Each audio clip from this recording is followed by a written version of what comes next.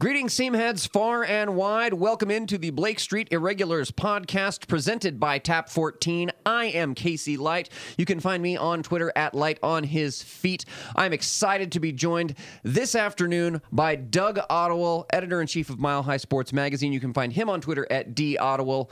Folks, we are just 1 week away from the start of regular season baseball. Colorado Rockies open their season in Arizona, March 29th, and all eyes for the Colorado Rockies this year will be on the pitching. That's why I have Doug here. He's going to talk about the outstanding article that he wrote for Mile High Sports Magazine and our baseball preview in just a moment. But first, I want to tell you about Tap 14, the presenting sponsor of the Blake Street Irregulars podcast. You can find them at 1920 Blake Street, just one half block from Coors Field. They have 70 Colorado beers on tap, 100 Colorado distilled spirits, awesome American Alpine fare that's locally sourced and rotates seasonally.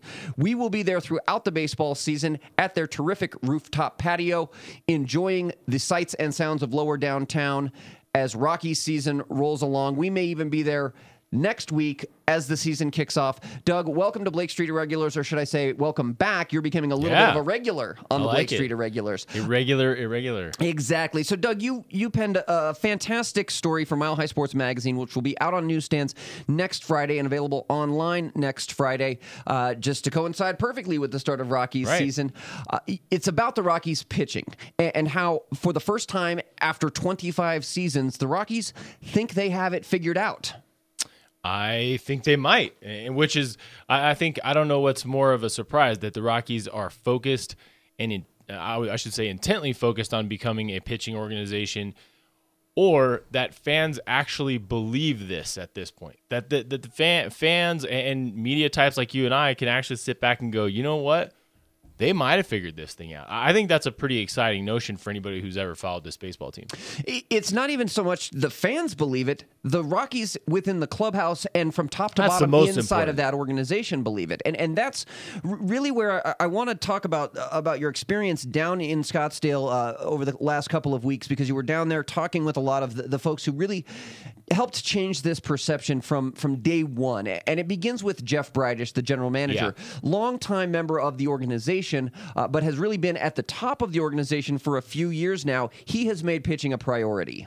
And I think what most people probably wouldn't or don't realize is how much Jeff Breidish's influence, as soon as the day he took the job as GM, has had on the Rockies' approach to pitching. Because I think last year we started to see it, and I guess that would have been Jeff Breidish's third year as the club's GM. We started to see the fruits of his labor, so to speak. But I think this year you can really identify it based on the numbers of guys they have that are quality pitchers, the types of guys that he's brought in, not just this year but last year too, and the types of trades and transactions that they're kind of repeatedly going after in the offseason. And with regards to, trading big guys like Troy Tulowitzki, I think, when you really start to add it up and you start to piece together what Jeff Breidish has done over the last 4 years, he's really put his stamp on this thing. And I think that this year might be the year that people can really go, I see what he's doing there. And I think that's pretty cool. Yeah, not just the types of guys. And when you talk about the guys that Jeff Breidish targeted, we're not just talking about players on the field. Obviously, they're the ones who determine the wins and losses, but they're backed up by a slew of organizational development folks, and most importantly, when they get to the major leagues, they're backed up by a pair of pitching coaches. And I thought that was the thing that was the most interesting as I was reading the preview of your story, is the role that the Rockies pitching coaches at the major league level have played in developing this new culture. Jeff Breidish will get a lot of credit for convincing Dick Monfort to start spending money again. He did that this offseason with over $100 million worth of commitments to the bullpen specifically. A lot of credit goes there. You talk about that. But I think what was most interesting to me in this story was the philosophy change and sort of the mindset change that he's entrusted Steve Foster, the pitching coach, and Darren Holmes, the bullpen coach, to really enact within this not just major league club, but top to bottom on the roster. Yeah, I think it goes back to, in the story I refer to as a pitching summit, and the result of that pitching summit is what they often call the plan. But it's really, and it's kind of funny because it's fairly simple in terms of principle.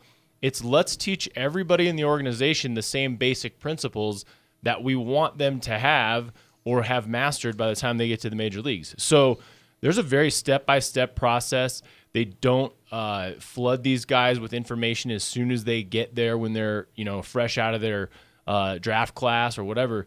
I think that between Foster and Holmes and Bridich and a lot of guys really within that pitching chain of command, so to speak, they put together just a step-by-step process of here's how we're going to develop a Colorado Rockies pitcher.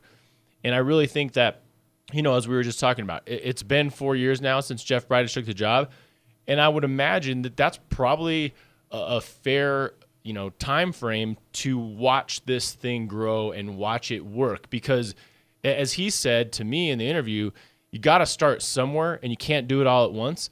But I think that somewhere was three years ago, and they've added bits and pieces every single year, and now you're really starting to see that it has worked. Well, let's talk a little bit about the specifics that Foster outlined in terms of what they're looking for. From a physical standpoint, here's what Steve Foster had to say. We wanted to go after hard four-seam guys.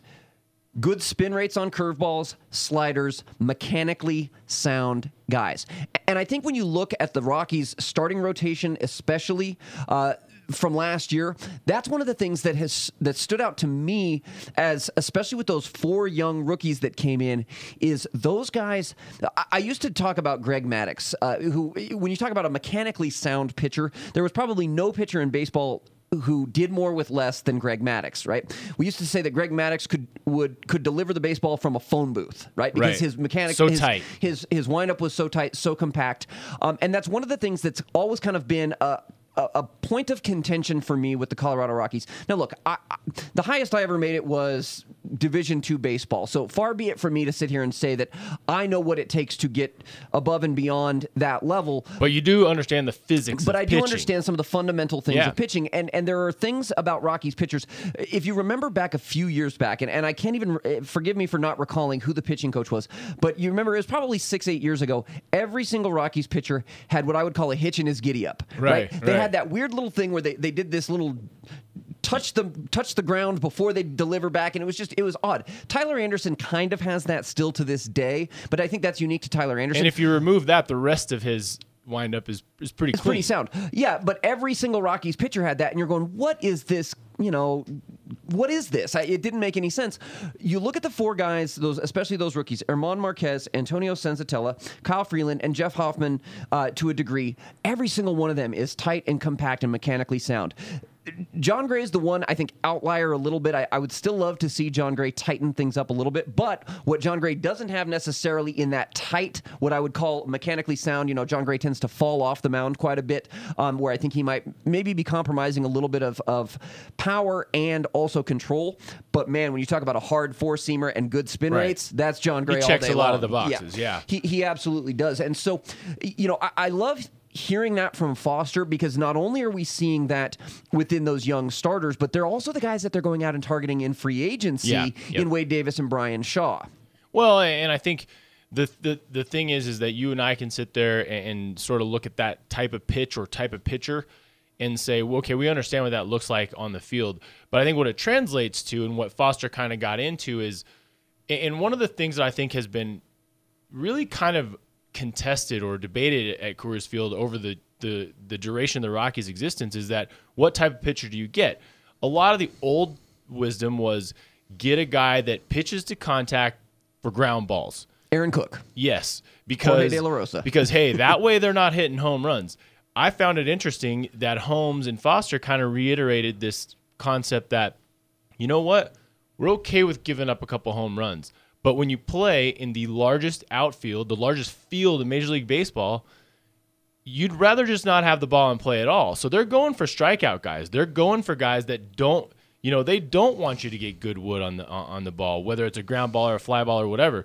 They would just as soon see a lot of Ks up on the fence. I mean, I think it's an interesting philosophy because, yeah, of course, everybody would love strikeouts in baseball, but there's certainly a type of pitcher that you go after that has a capability to wipe somebody out, and then there's one who can kind of chip away and grind and work his way behind a good defense to a real solid outing.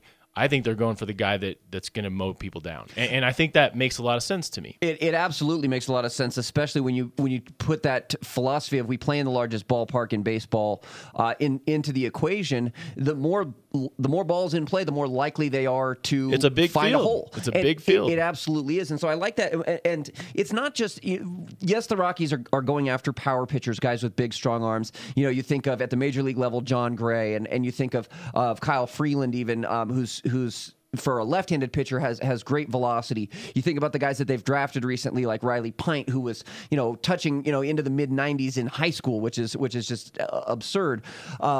You think about those guys and you say, okay, they're moving in that right direction, but they also are finding those guys, even with pitchers like Chris Russin and Chad Bettis, who are not overpowering pitchers, but mix their pitches incredibly well and have very drastic changes in speed from their fastball to their curveball, to where Chris Russin, who in my mind is probably the most valuable underrated Rocky from that club last year in 2017 that made that run to the wild card, those guys can go out and they can set you down. They might not mow you down, but they'll set you down. Yeah, and I think that's another thing that they talk about, and something that Rockies pitchers of the past hadn't really possessed, and that was a lot of variances within their pitches.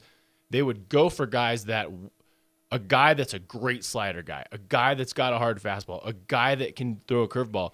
But I think what you have, and Rustin's a great example, is a guy who's not afraid to throw 3 or 4 pitches at any time and can throw them all with confidence, knowing that, hey, you know what? Every once in a while he might make a mistake and the ball's going to get hit out of the yard. But for the most part, that guy's going to be very adequate in terms of eating up some middle innings if your starter has trouble, or handing the ball to a Shaw or a Wade Davis. I mean, those are the kind of guys they have. And I mean, it's variance within the ability to pitch several different kind of pitches, but it's also these guys that they have are really interchangeable. I mean, you saw it last year with the young guys that were capable of making the bounce to and from the bullpen to the starting role, and you also see it within the middle to long relievers where there's kind of a belief in the past, I would say, that they had certain guys who could pitch positive, certain guys who could pitch negative, and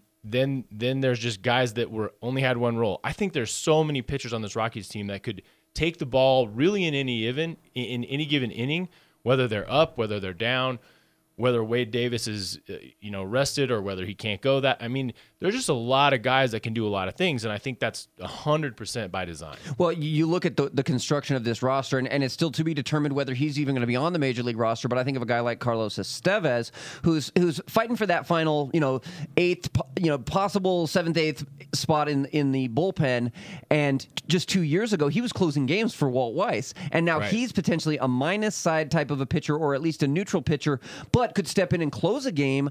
He's done it. He's at least done it, and I think that's a huge testament to the foundation that the Rockies have built, because Estevez is a guy who came up within the organization, but also what they have built while they know that the iron is hot and they're trying to strike and win right now by going out and signing guys like Shaw and McGee and Wade Davis. I want to pivot for just a quick moment and talk about the other thing that Foster and Holmes are really trying to develop. But before we do that, I do want to remind everyone, this is the Blake Street Irregulars podcast. I am Casey Light. That is Doug Otterwell, the editor-in-chief of Mile High Sports Magazine. And the Blake Street Irregulars podcast is presented by Tap 14 at 1920 Blake Street. We'll be hanging out there all season long. You can find the Blake Street Irregulars there.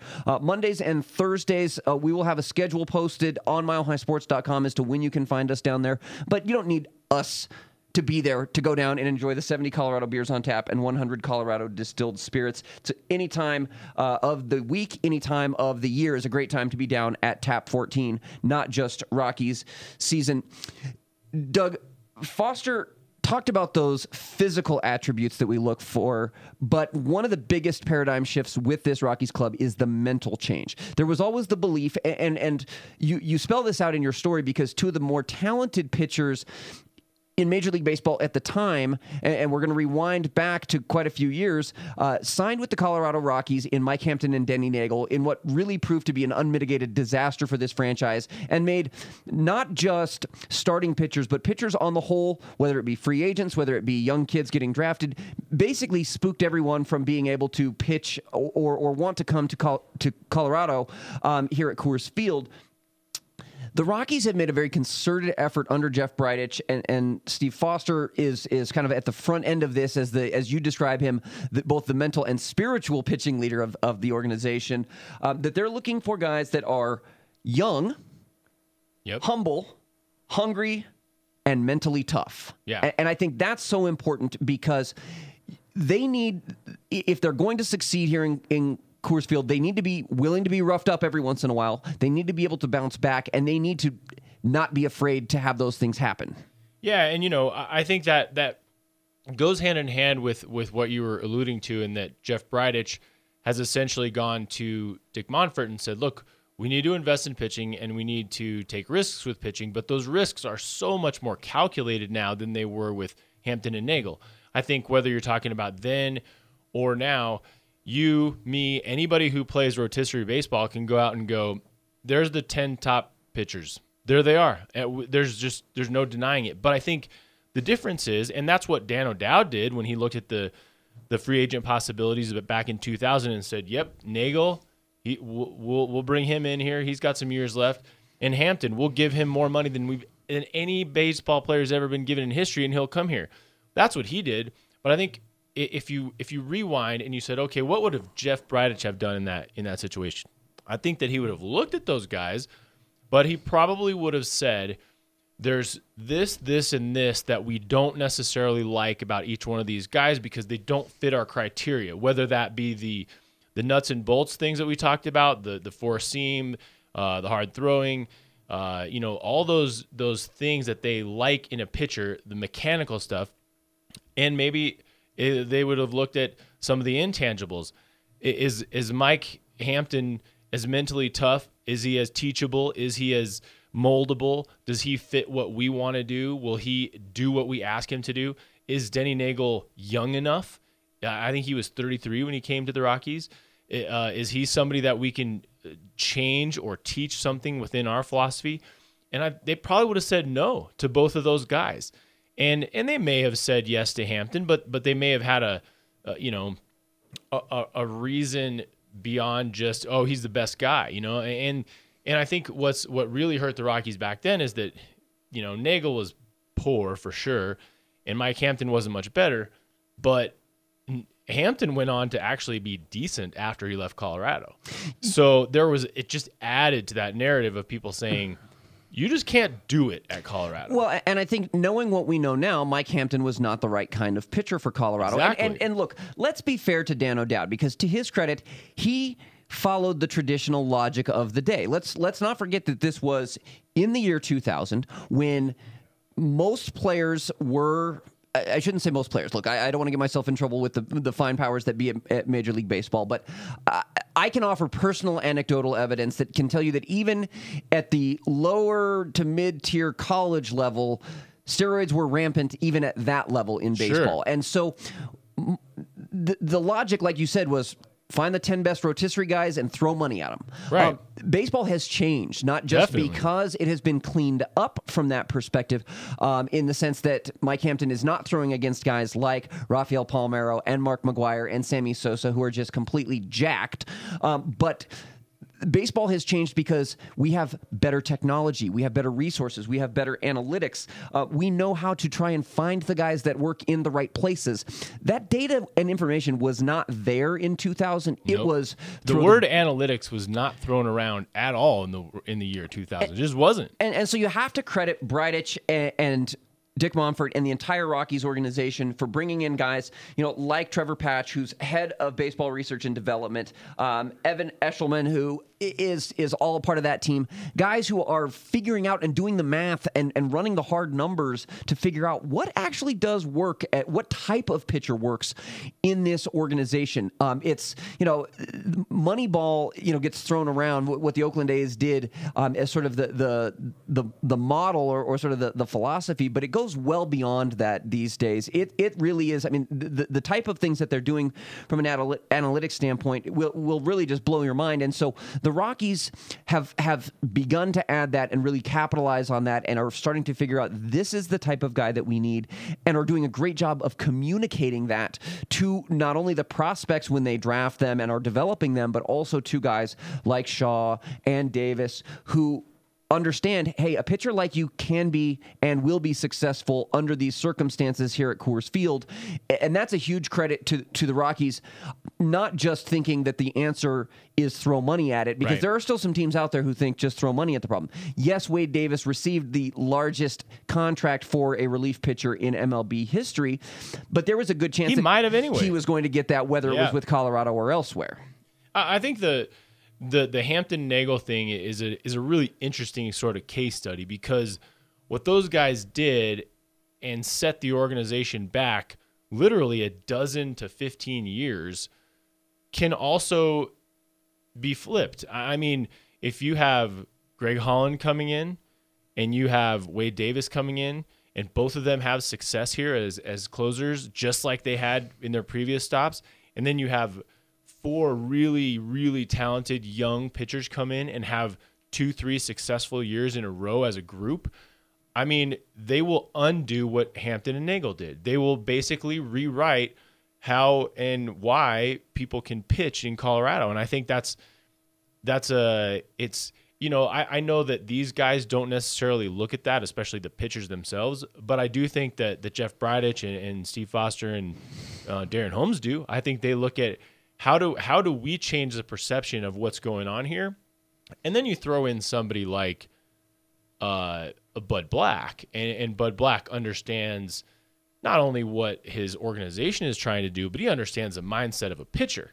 And he's a great communicator. That was one of the things that pretty much every one of the people I talked to kind of mentioned is, hey, Bud Black, he knows us. He knows us as pitchers, and he's a great communicator. He's not afraid to ask a guy how you feeling. If the guy says so, he'll sit him down. I mean, I think the daily give and take interaction between Bud Black and his staff, and then Bud Black back to the organization, is really, really paying off, and quickly. Yeah, Bud Black to me does not seem resigned to be an also-ran, and I think that's as bad as it may say, and no disrespect to Walt Weiss, but I almost feel like, during his tenure, it was almost as though Walt Weiss looked at it from the perspective of, it'd be nice if we could compete, but we don't expect to, and we're hoping that we can, and boy, it'd be great. We've got some good players, but Bud Black looks at it and says, no, this is there are great players within this organization, and he wants to be a part of something special,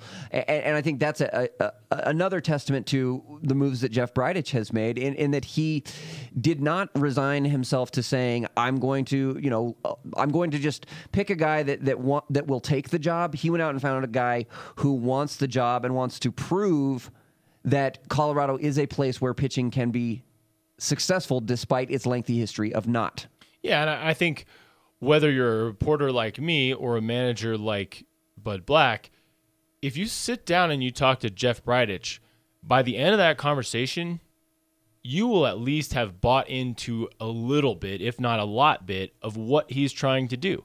And I think that says a lot about Jeff Bridich, because, look, and I was among them as well, but when he took the podium at his first press conference, everybody kind of said, what in the heck is this organization doing? Jeff Bridich wasn't polished in front of a microphone, in front of the media, whatnot. He'd never had that role. But it came across as a bad look. The Rockies hired from within once again. They've got this guy who kind of bumbled and stumbled through his opening press conference. But if you talk to Jeff Bridich right now, you understand immediately that this is a very, very sharp guy, and this guy not only is bright, but has a very succinct plan as to what he wants to do and how he's going to do it. And I think if you're Bud Black and you hear that and you hear him out, I mean, Ian Desmond talked about it a little bit. If you hear what Jeff Bridich's thoughts are and you hear his plans, it's pretty hard not to say, all right, there's some logic behind that, and I'm in. And I'm assuming that all these guys, Bud Black, Greg Holland, Wade Davis, Brian Shaw, Ian Desmond, you name it, the guys that have come into here have probably gotten some form of the idea of what Jeff Bridich is trying to do, and that's why they're Rockies. Yeah, it's an interesting development that we've seen with Jeff Bridich, because you're right, he absolutely was unpolished. Obviously, a bright mind guy coming out of Harvard. The fear, obviously, with him was that he was tutored by Dan O'Dowd, came up with Dan O'Dowd, who a lot of folks had very negative perceptions of. And, maybe we were a bit too harsh on Dan O'Dowd. Let's not forget that he did develop 2 playoff teams over the course of 3 years, including the club's first and only, at this point, National League pennant. And so that there was justifiable reticence, is what I'll call it, about Jeff Bridich. But what we're starting to see is the development of a great baseball mind, potentially. I don't want to go out and quite make that claim yet, just like Bud Black won't call John Gray an ace. We can't say that about Jeff Bridich. We can't make the Theo Epstein type of comparisons yet. Not yet, but I think that Jeff Bridich would be fine with that. But what is better here is that philosophy of we need to learn and we need to figure out how to make this work, then say the Denver Broncos, to make a local sports comparison, who pulled in John Elway, and John Elway has survived by his name and Peyton Manning's name and being able to spend lavishly in free agency. That's where John Elway's had his most success as a general manager. Not to say that John Elway came in, spouting all kinds of snake oil pitches, but John Elway wasn't building from the ground up, and we saw that come home to roost in 2017 when the Broncos finished 5-11. The Colorado Rockies have been moving in the other direction since that near 100-loss season back in 2012, the year before Nolan Arenado came up, where they've slowly but surely been inching up. And Jeff Bridich has been a major player in the organization since that time. We need to wrap up, Doug, but before we do, we've been overly positive, overly optimistic, and perhaps justifiably so because of the great things that we've seen, and we're still riding that high of a wild card game. Last year, the 87-75 record. Lots of positives, tons of optimism heading into this season. But what we haven't touched on is the sustainability of it, and I think that, to me, is what this really comes down to. We have seen Colorado Rockies pitchers do well previously.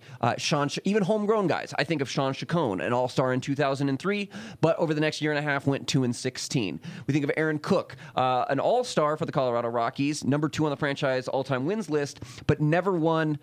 He won double-digit games only 2 times in his career. Ubaldo Jimenez, who pitched the franchise's only no-hitter, was an all-star in 2010 and kind of disappeared after that. We saw great things from this club last year and from the pitchers in particular. Now we need to see them sustain. And that, to me, is really where the rubber hits the road, is can this be sustained? I hope so. And I think, look, you're probably not going to have every single one of all the pitchers that did well last year pan out to be Hall of Famers. I mean, that's an unrealistic expectation.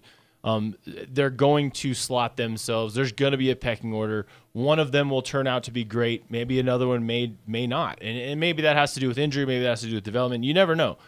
But I would say this. The insurance policy that I would bank on is Foster and Holmes, because I think that they have a firm grasp on who they're working with, and if and when they veer from their path, I think those 2 guys are as capable as anybody that I've ever heard of or known within the Rockies organization of getting them back on the right track. And I think that's where I say, is it sustainable?